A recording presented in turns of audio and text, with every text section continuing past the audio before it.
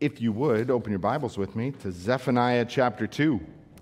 Last week we opened the book of Zephaniah, and my safe bet would probably be some of us, for the first time, opened up the book of Zephaniah. And remember, he stands at a really important place in our Bibles. He serves as kind of a capstone for the minor prophets that have come before him. Everything from Zephaniah and before in that book of the minor prophets, that book of the 12, looks forward to God's judgment on his people in terms of removing them from the land. They are the pre-exilic prophets in a sense. They are writing before Babylon comes in and removes the southern kingdom of Judah. We have three more that we'll deal with after Zephaniah who write after that. But at this point, northern kingdom of Israel has been wiped out. And judgment on Judah, the southern kingdom, is imminent. It is inescapable. And last week, we looked through the first chapter, and we saw that God is going to describe this judgment, and he used three really graphic pictures for that. He described the coming judgment as a flood that is going to come in and devastate not only the whole earth, but will cleanse that stain of sin that is so deeply embedded. We saw him describe the judgment as a sacrifice. Not a people bringing a sacrifice to God, but God, almost shockingly, making his people a sacrifice on the altar of his judgment, and the Babylonians being his honored guests invited to witness and partake of them in their judgment. And then we saw the final picture of a war, this devastating battle with the devastation and the loss of life that it brings. And as we move into chapters 2 and 3 today, we're going to see God move his people through the full cycle from ruin to restoration. You've been with us long enough, you've seen that the theme of judgment is never the final word in the minor prophets. It's serious. It is absolutely critical. It is a part of the faithfulness of God. But in his mercy, God speaks to the restoration that is coming.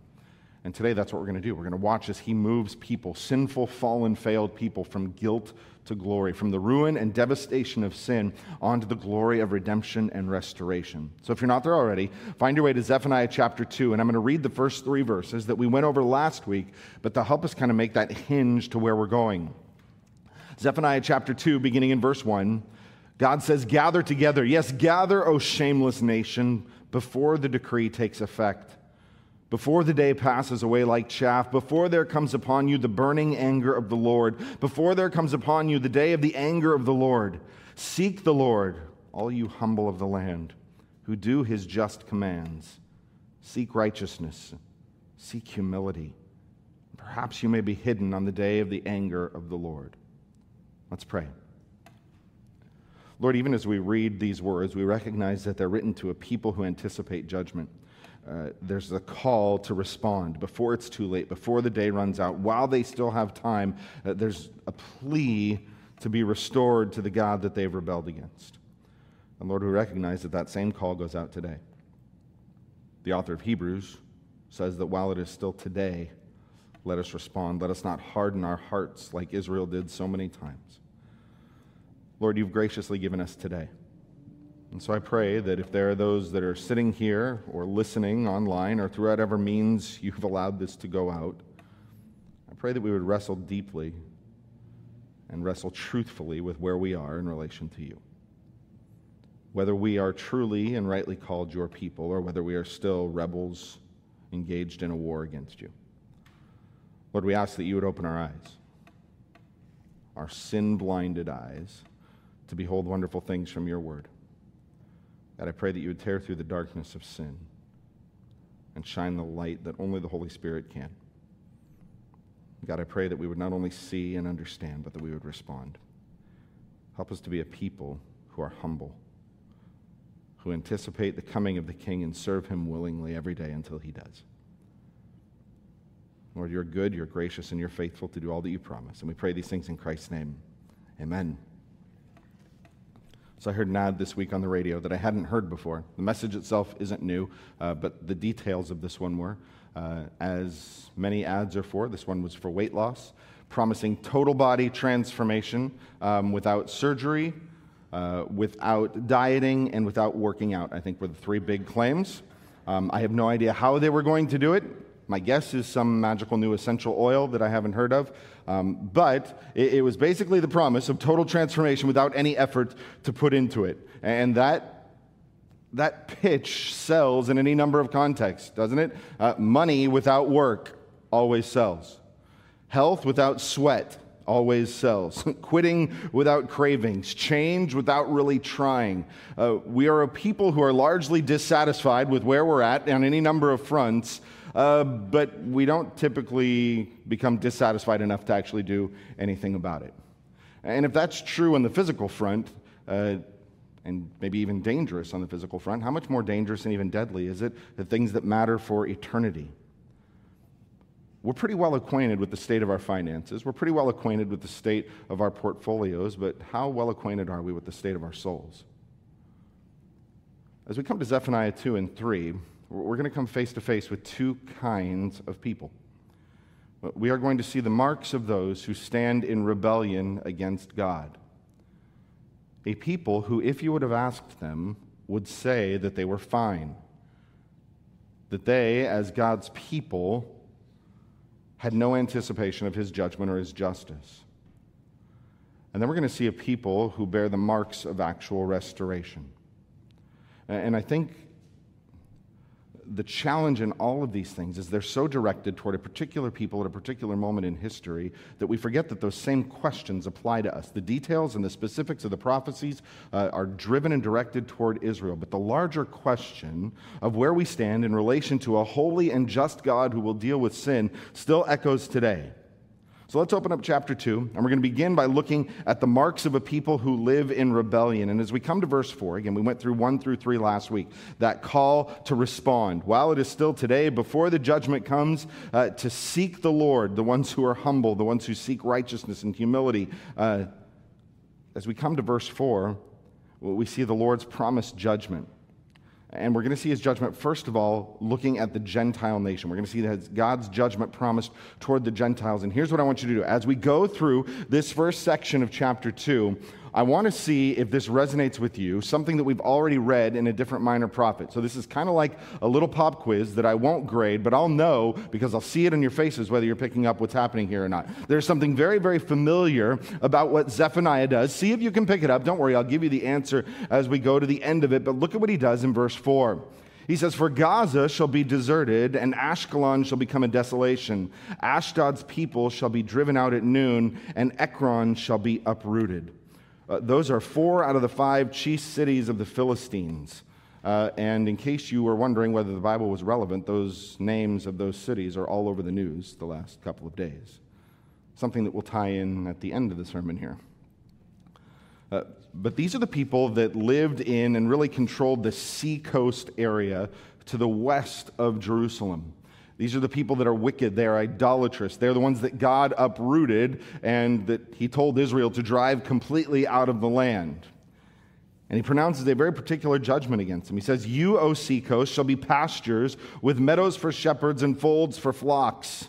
Their cities, those major primary population centers of those ancient enemies of God's people, are going to be places of desolation. In verse 7, "The seacoast will become a possession of the remnant of the house of Judah, on which they shall graze. And in the houses of Ashkelon they shall lie down at evening.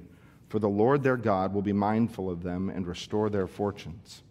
Those people who had been bitter enemies of God's people for hundreds and hundreds of years are going to be judged. They are going to be overthrown. They're going to be uprooted. They're going to be cast out. And in their place, if you notice, God says that he is going to plant his people. The remnant of his people are going to possess their place.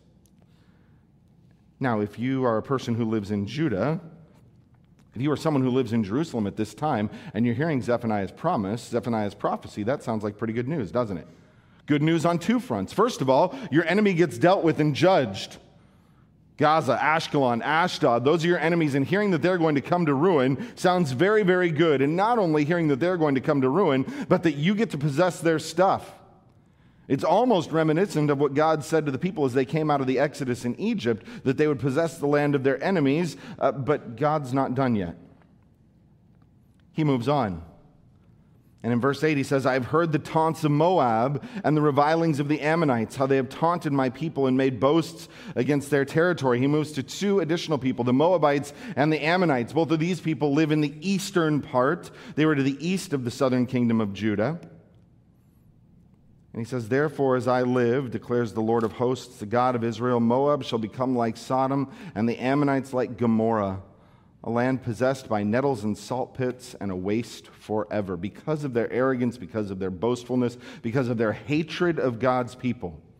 Again, these are people who had been bitter rivals against God's people from the time Israel was born as a nation. From that travel from Egypt into the promised land, there's enmity between these people. And God says he sees the taunts, he hears their arrogant boasting, and he's going to make Moab and Ammon like Sodom and Gomorrah.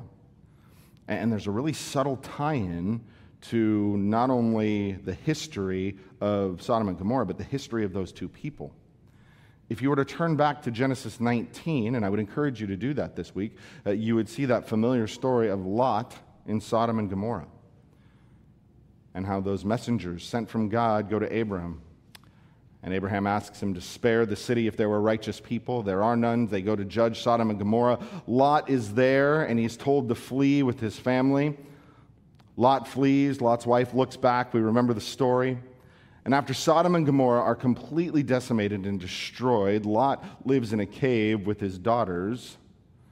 And his daughters say, because of the state that we're in, we will never have children. Our family line will die. And so they come up with this perverse plot to become impregnated by their father. And the offspring of that incestuous relationship is Moab and the Ammonites. So the history of those people and the destruction of Sodom and Gomorrah are historically tied together, and Zephaniah calls that back in a really subtle, really poetic way. It's really fascinating writing in the way that God puts it. But once again, look at the promise there in the last half of verse 9. "The remnant of my people shall plunder them, and the survivors of my nations shall possess them." Two things that we have to see there. First of all, that God is going to preserve a remnant of his people. Remember, destruction is coming on Jerusalem, but God's judgment for his people is never toward their complete destruction. He promises to preserve a remnant, and not only is he going to preserve a remnant, but the survivors, the people of that remnant, are going to possess the nations that came against them. And then in verse 12, the focus once again shifts. "You also, O Cushites, shall be slain by my sword." A very, very brief word toward the people of Cush, and you say that doesn't mean anything to me. Just understand that Cush was the people to the south.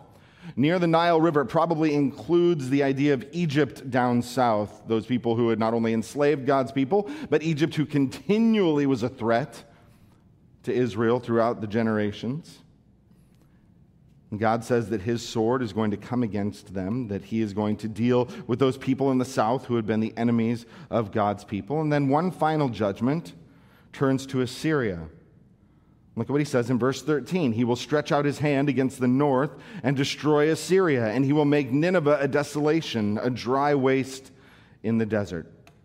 That great city of Nineveh, that place, that source of power and pride, is going to be made waste like a desert. "Herds will lie down in her midst, all kinds of beasts. Even the owl and the hedgehog shall lodge in her capitals.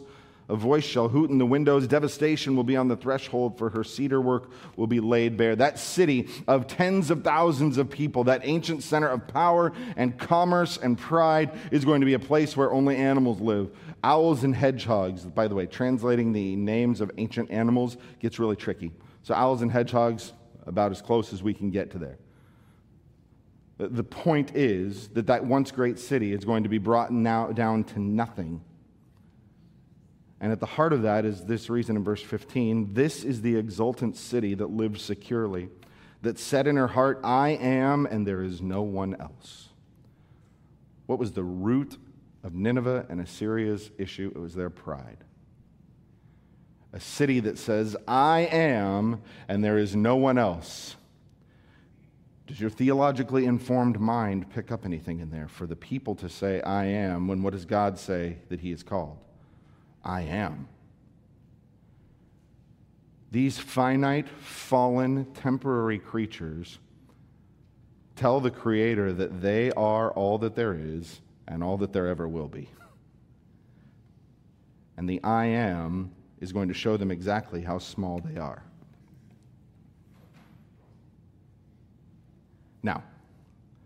You've heard of those judgments on the four nations. Here's the quiz. Did that sound familiar to you?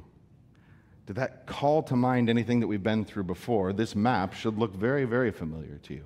And when we went through the prophet Amos, maybe you'll remember that Amos used a very fascinating technique where God pronounced judgment on 6 different peoples all around Israel to highlight the fact that while the nations were wicked, they were worse. Well, look at what God just did again through the prophet Zephaniah a couple of generations later. First of all, he pronounced judgment against those cities to the west in the Philistine states that you see there, Gaza, Ashkelon, Ashdod. He pronounced judgment on the kingdom of Moab and the kingdom of Ammon there to the east. He promised judgment to Cush, which is down in the south. He promised judgment to Assyria, which is there in the north. And do you see what God did once again? He surrounded his people with the judgment of the nations. Now, if you are Judah, if you are Jerusalem, and you have heard these things, how are you feeling? Probably pretty good. These are people that you don't like.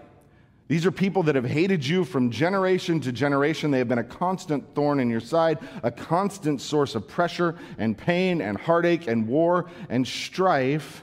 And God has said he is going to deal with all of them. So in some sense, Israel would look at this and say, yes, they deserve it. Let the judgment come on these people who are every bit as wicked as we would think they are. But God's not finished. Remember that as you read through your Bibles, as the prophet writes this, there's no chapter break. Those chapter breaks and the verse divisions there are very helpful, especially as we think to find specific things, as we memorize things. They're very helpful, but they are not in the original copies. If you were to continue reading from chapter 2 to chapter 3 without break, it moves from the judgment on the nations immediately to judgment on Jerusalem. Because the reality is that while the nations are wicked, God's own people are worse. Look at what he says in verse 1 of chapter 3. Woe to her who is rebellious and defiled the oppressing city. Jerusalem, sometimes known as the holy city. It was this place that was supposed to be sanctified, set apart, called out and made different by God. It was the place where his people would come to worship. It was the place where his temple was supposed to be. It was the place where he would dwell in the midst of his people. But it's no longer a holy city. Now it's an oppressing city. It's a rebellious city. It's a wicked city. As bad as the nations are, once again, as prideful and as arrogant and as boastful as the nations are, Jerusalem is worse. Look at what they do. First of all, in verse 2, she listens to no voice. She accepts no correction. She does not trust in the Lord. She does not draw near to her God. He sets up these parallels that talk about how far and how failed these people are. First of all, they listen to no voice. Imagine the voices that God had given to his people. How had God spoken to his people? He had given them his law. He had spoken his law to his people. They knew exactly what God expected. They knew exactly what God was like. They knew exactly what God had promised, but they refused to listen to the law. What other voices did God send to his people? Every generation had its prophets. God speaking through men to warn the people about what was coming, to call them back to worship and obedience, but the people don't want any of that. They want prophets who will tickle their ears, who will give them nice messages and tell them how well they're doing and what God is going to do for them. And because the people will not listen, they accept no correction. If they don't listen to the voices that are correcting them, that are guiding them, that are calling them back to obedience, they will accept no correction. Their hearts are hardened against the discipline. See, the law would have corrected them, but they had actually physically lost the law by this point. Josiah has to find it 18 years into his reign. They refused to accept the correction that the prophets bring on them. God, in his grace, had already begun to discipline them.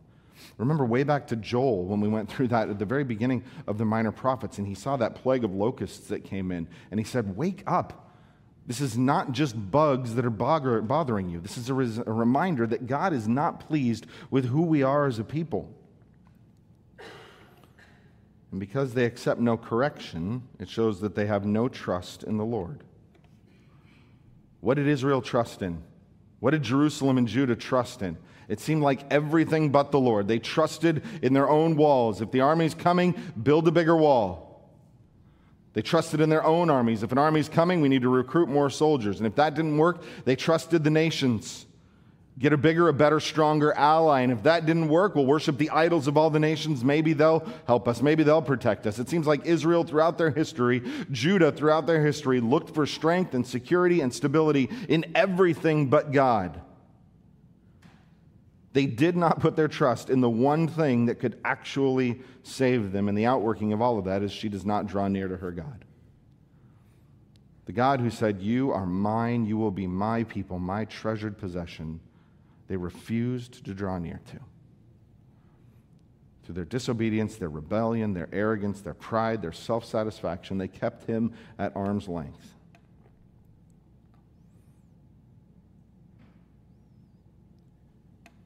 To draw near to God, in one sense, would have cost them everything.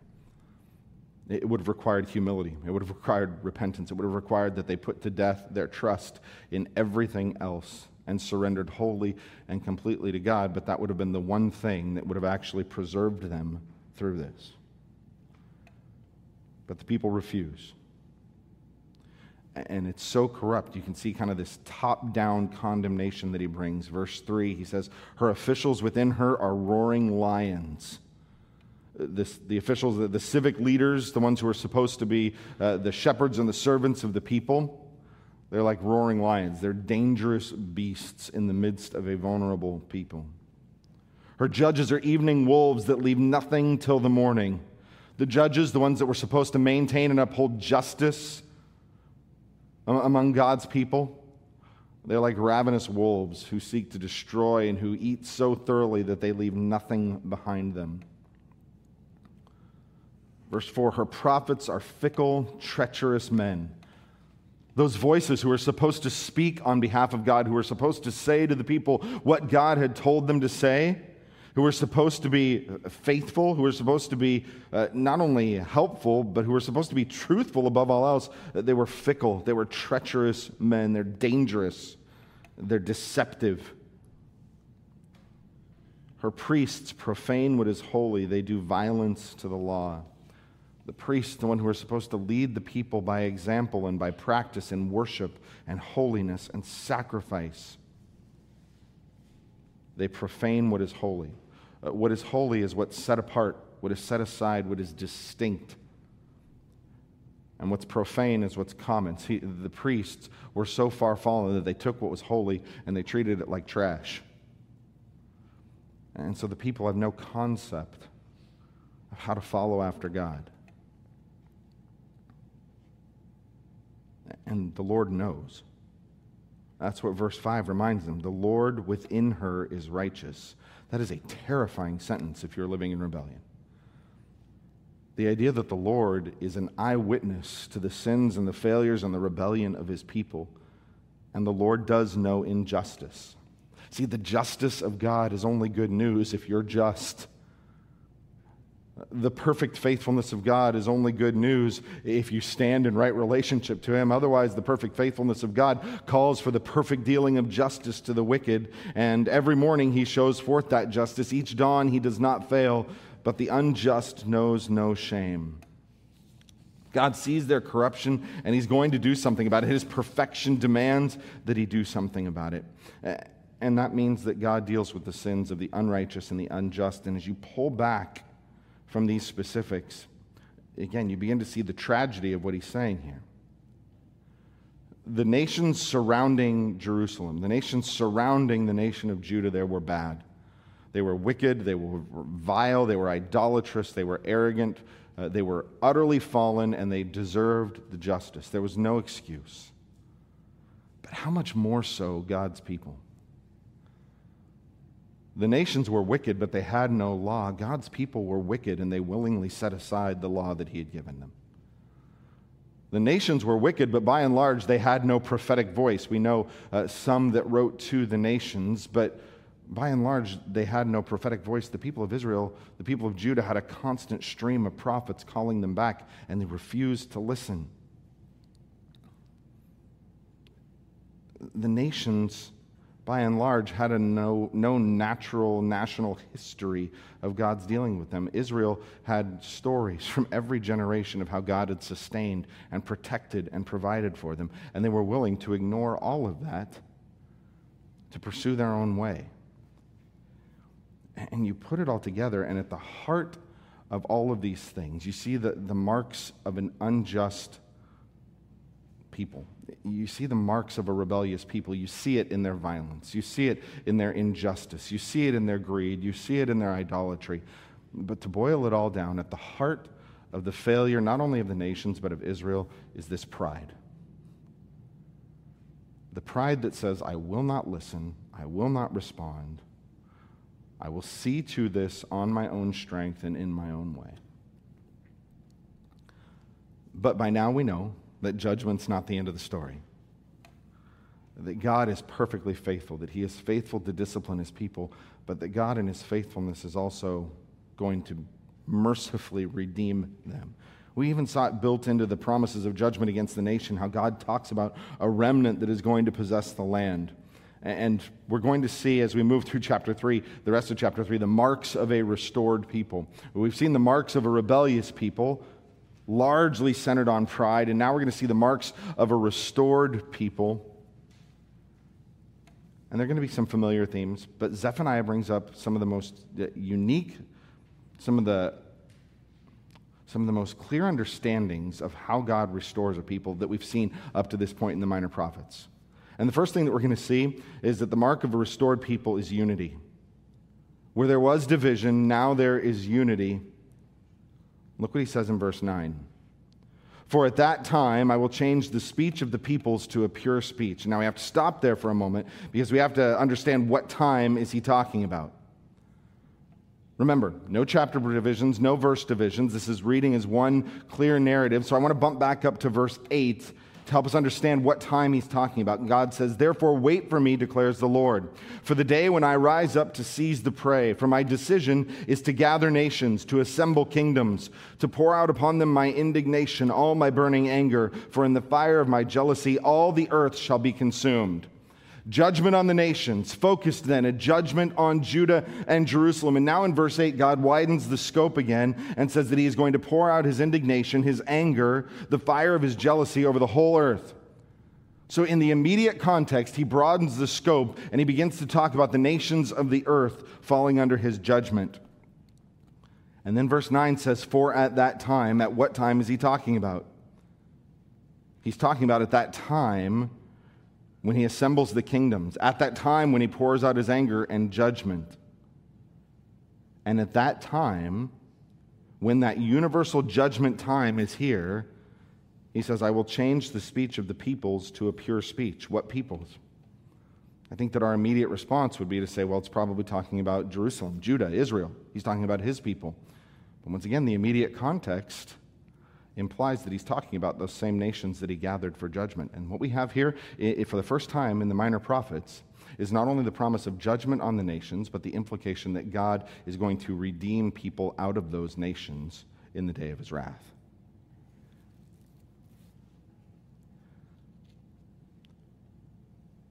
And God says he's going to give the peoples a pure speech. Why does God talk about the speech of the gathered nations? There's a few different kind of understandings and interpretations, but I think the best way to understand this is Zephaniah has already used words that allude to a major judgment in Genesis when he talked about the destruction of the earth by the flood. There was another broad, wide-ranging judgment in Genesis chapter 11. In Genesis chapter 11, the people of the earth are gathered together. And they come together and they decide to build a city and a tower whose top will reach all the way to the heavens. And the people of the earth gather together and they say, as long as we remain together, there's nothing that we can't do. And that's a big deal because not only does it display the pride and the arrogance of the human heart and the desire to exalt self above all things, but it's in direct violation of God's command to fill the earth, to subdue it, to rule over it as his kind of vice regents on earth. And so what does God do? He confuses their languages and he scatters the people. And what do we see in the day of the Lord when God begins to work this universal judgment? This is the promise to begin to undo that scattering and that division. That he is going to gather for himself a people of a pure speech, so that all of them may call upon the name of the Lord and serve him with one accord. The people of the earth that were divided, that were fractured, that were scattered, are going to be called together and called one people. Not only a common language, but a common purpose. See, way back in Genesis 11, the people gathered together to sin, and so God dispersed them. In the end, when God wraps up all things, he's going to gather them together for obedience and worship. Verse 10 says, "From beyond the rivers of Cush, my worshipers, the daughter of my dispersed ones, shall bring my offering." The people are going to come together to worship God and to bring him offerings that he calls them to. The nations that were idolatrous and scattered are going to be worshipers at this coming time. And they are going to bring the right offerings to God. And again, it's the first kind of glimpse at the idea that there's a coming time when God will demand the worship of the nations in very, very similar terms to what he demanded of Israel. And Ezekiel and Zechariah in particular clarify what that looks like. The people that were fractured will be united, and that leads to the next kind of mark of a restored people, not only unity, but in this time of restoration, what was polluted is going to be purified. Where there was pollution, there's going to be purity. Verse 11, "On that day you shall not be put to shame because of the deeds which you have rebelled against me. For then I will remove from your midst your proudly exultant ones, and you will no longer be haughty in my holy mountain." The focus now narrows to a particular rebellion of God's people in his holy mountain. He's kind of moved back geographically to Zion, to Jerusalem. And he says that in this great day of the Lord, God is going to remove from them their proudly exultant ones, their haughty ones. That pride that was so central to their rebellion is going to be broken and done away with. All that shame that came from pride and arrogance is going to be removed. And in their midst, God says, "I will leave in your midst a people humble and lowly. And they will seek refuge in the name of the Lord." What did Zechariah call them to do in chapter 2, the beginning of chapter 2? Seek the Lord, and perhaps you'll find refuge in the day of trouble. God says there's a time coming when I deal with the nations. There's a time coming when I deal with my people. And when I break that pride, I will leave in its place a humble and lowly people. And a humble people are a people who seek the Lord. A humble people are a people who seek refuge in the Lord. Israel, Judah sought refuge in everything but the Lord. Refuge in cities, refuge in armies, refuge in nations, refuge in any number of worships of idols. There's going to be a time coming when they find refuge in the one place where they were able to find it all along. And when they do, those who are left in Israel, they shall do no injustice and speak no lies, nor shall there be in their mouth a deceitful tongue. For they will graze and lie down, and none shall make them afraid. Where did Jesus say that polluted speech began? It's in the heart. Sin is a heart problem. Sin is not a genetic problem. Sin is not a chemical problem. Sin is not a circumstance problem. Sin is a heart problem, and it always has been. And out of the wickedness of their hearts, Judah and Jerusalem were characterized by lies, by greed, by injustice, by a perversion of the law. But in this time, when God purifies his people, their radically changed hearts are going to produce radically changed behavior. And they'll lie down and graze, and none will make them afraid. Why? Because their sin and their disobedience brought judgment. It brought constant fear. If you go all the way back to Leviticus, God said, "I'm going to put terror among you." He said, "You'll be afraid of a leaf that blows." But there's going to be a time coming when God purifies their hearts and brings them to the place of obedience, and their purified hearts and their obedience will lead them to security, and no one will make them afraid anymore. And the picture is of this flock that was disciplined and scattered, now gathered together and brought to lie down in peace and safety. And the final mark of a redeemed and restored people is joy. Where there was mourning, now there's rejoicing. Look at verse 14. Sing aloud, O daughter of Zion. Shout, O Israel. Rejoice and exult with all your heart, O daughter of Jerusalem. There had not been much to rejoice about in Jerusalem. But there's a day coming when their mourning will be turned to joy. What is it that makes them sing? What's the reason that they have to exult, to shout with great joy? Verse 15, the Lord has taken away the judgments against you. You want to know the first cause for joy in a redeemed people is that the judgment has been taken away. The discipline, the right justice and judgment, the right guilty verdict for their sin has now been removed and wiped out. And so they sing because they're innocent. Not only has he taken away the judgment against you, he's cleared away your enemies, those people who hated them, those people who oppressed them. Their foes from inside and from the nations have been dealt with and decimated by God's judgment. And those that are left will humbly join in worship of the Lord, and so their enemies have been dealt with. Why else do they sing? The King of Israel, the Lord is in your midst. You shall never again fear evil. They sing because God is with them. You understand that was the greatest gift that God promised to Israel. Because sin kills and sin separates, and it has from the time of the garden. When Adam and Eve sinned, dying they would die, but immediately they were removed from the presence of God. At Sinai, God said, you, Israel, are going to be my treasured possession from among all the earth, and I'm going to dwell in your midst. Somehow, a holy God was going to live among fallen and broken people once again. And in the tabernacle and in the temple, he did that, but there were always barriers to that.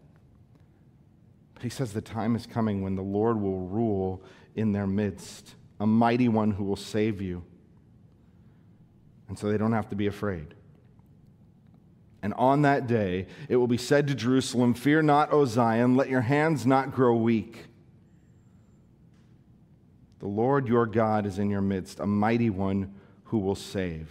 And again, I know there's a lot of ways that people read the minor prophets, but the plain reading of the text here talks about a specific people and a specific city, and this anticipating promise that God will rule from his chosen city once again.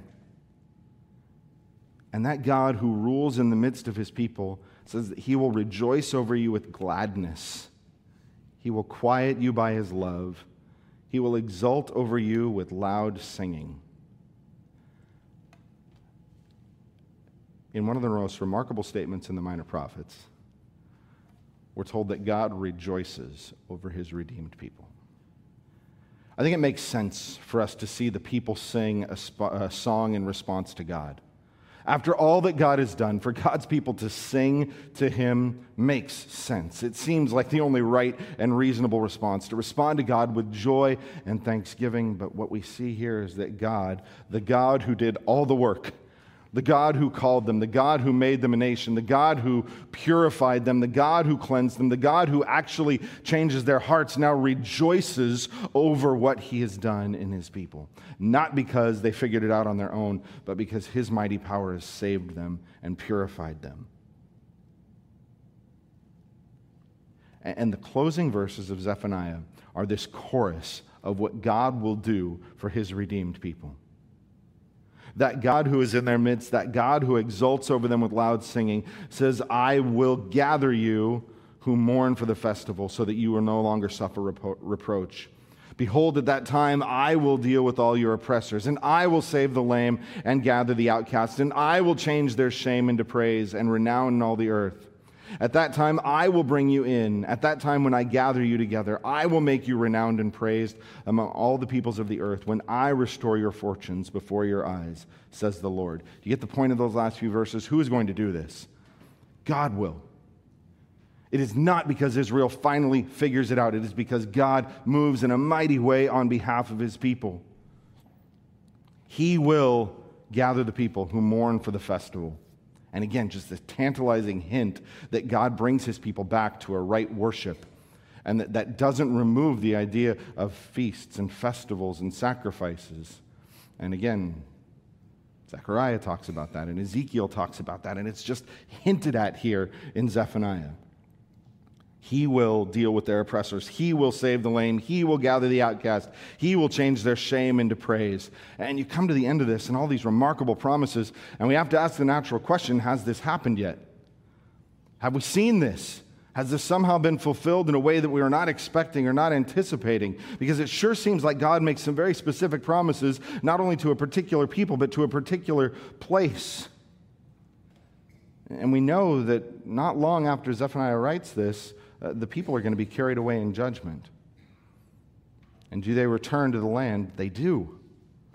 A remnant return. They rebuild the wall. They rebuild the temple. But they don't rule themselves. There is no king in their midst.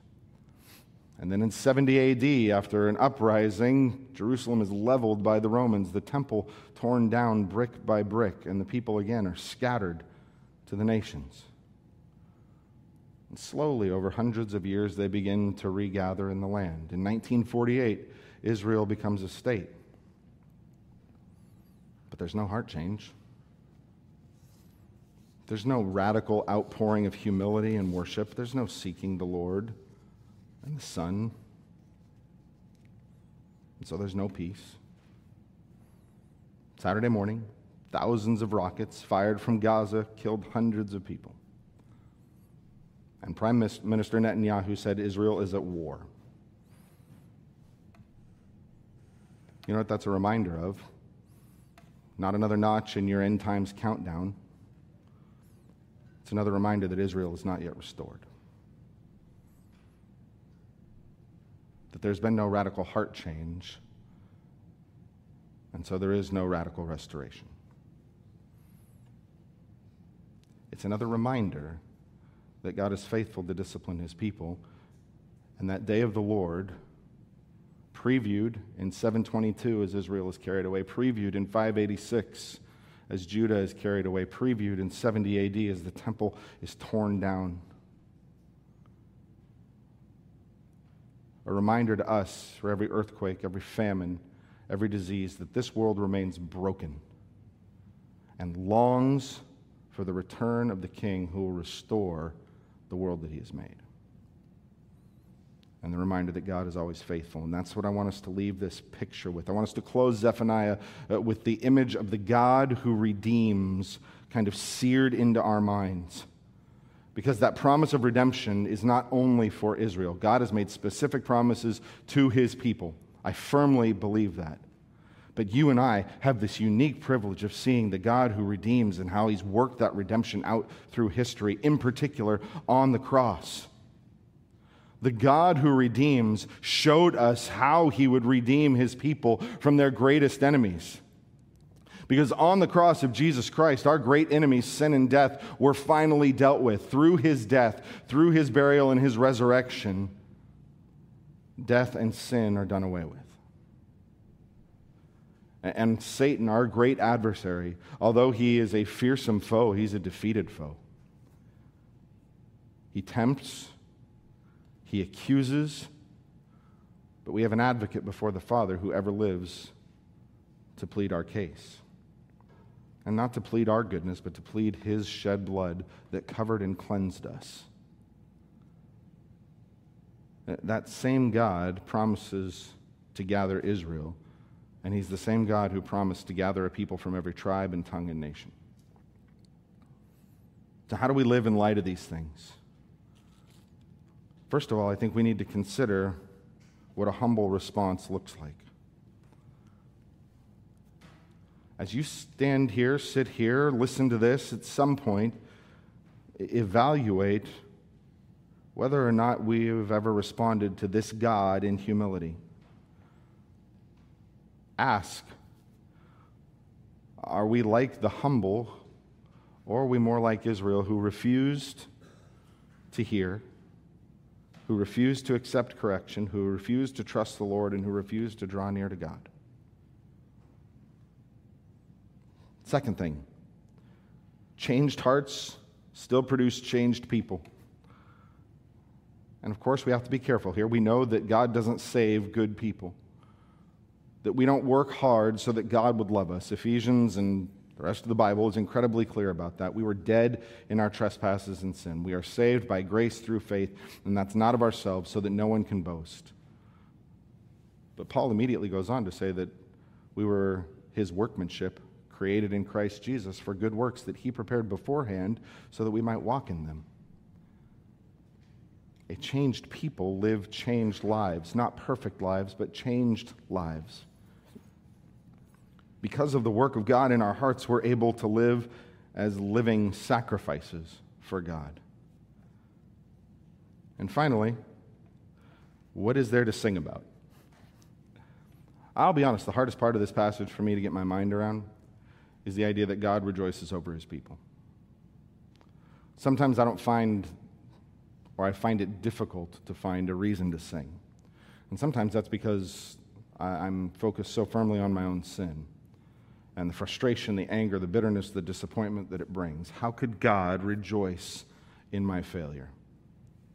Well, the reality is God doesn't rejoice in my failure. He rejoices in the power of his sovereign goodness that redeems ruined sinners. Christian, what do you and I have to sing about? Which, by the way, is valuable, and we're going to close in a song. But what do we have to sing about? Well, our guilt has been removed, hasn't it?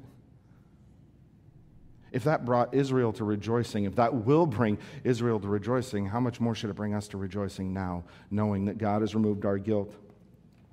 Israel's enemies will be dealt with, and that will bring them to rejoicing. Our enemy has been dealt with. Israel could rejoice because God promised to be with them. Jesus said, I'll never leave you or forsake you. His Spirit dwells in us. We have every reason to sing. Let's pray. Lord, make us a rejoicing people. Not because there's no judgment, not because there's no justice, not because life is easy. Lord, make us a rejoicing people because you are good and you have redeemed a people for yourself. Lord, we're reminded that these promises await and anticipate your perfect faithfulness. And so, Lord, every day that we wait for your return, remind us that you are good, that you're faithful, and that you never forget, that you're not slow, as some count slowness, but that you're patient. Lord, we anticipate rejoicing in the fullness of our salvation when we stand before you face to face. We pray these things in Christ's name. Amen.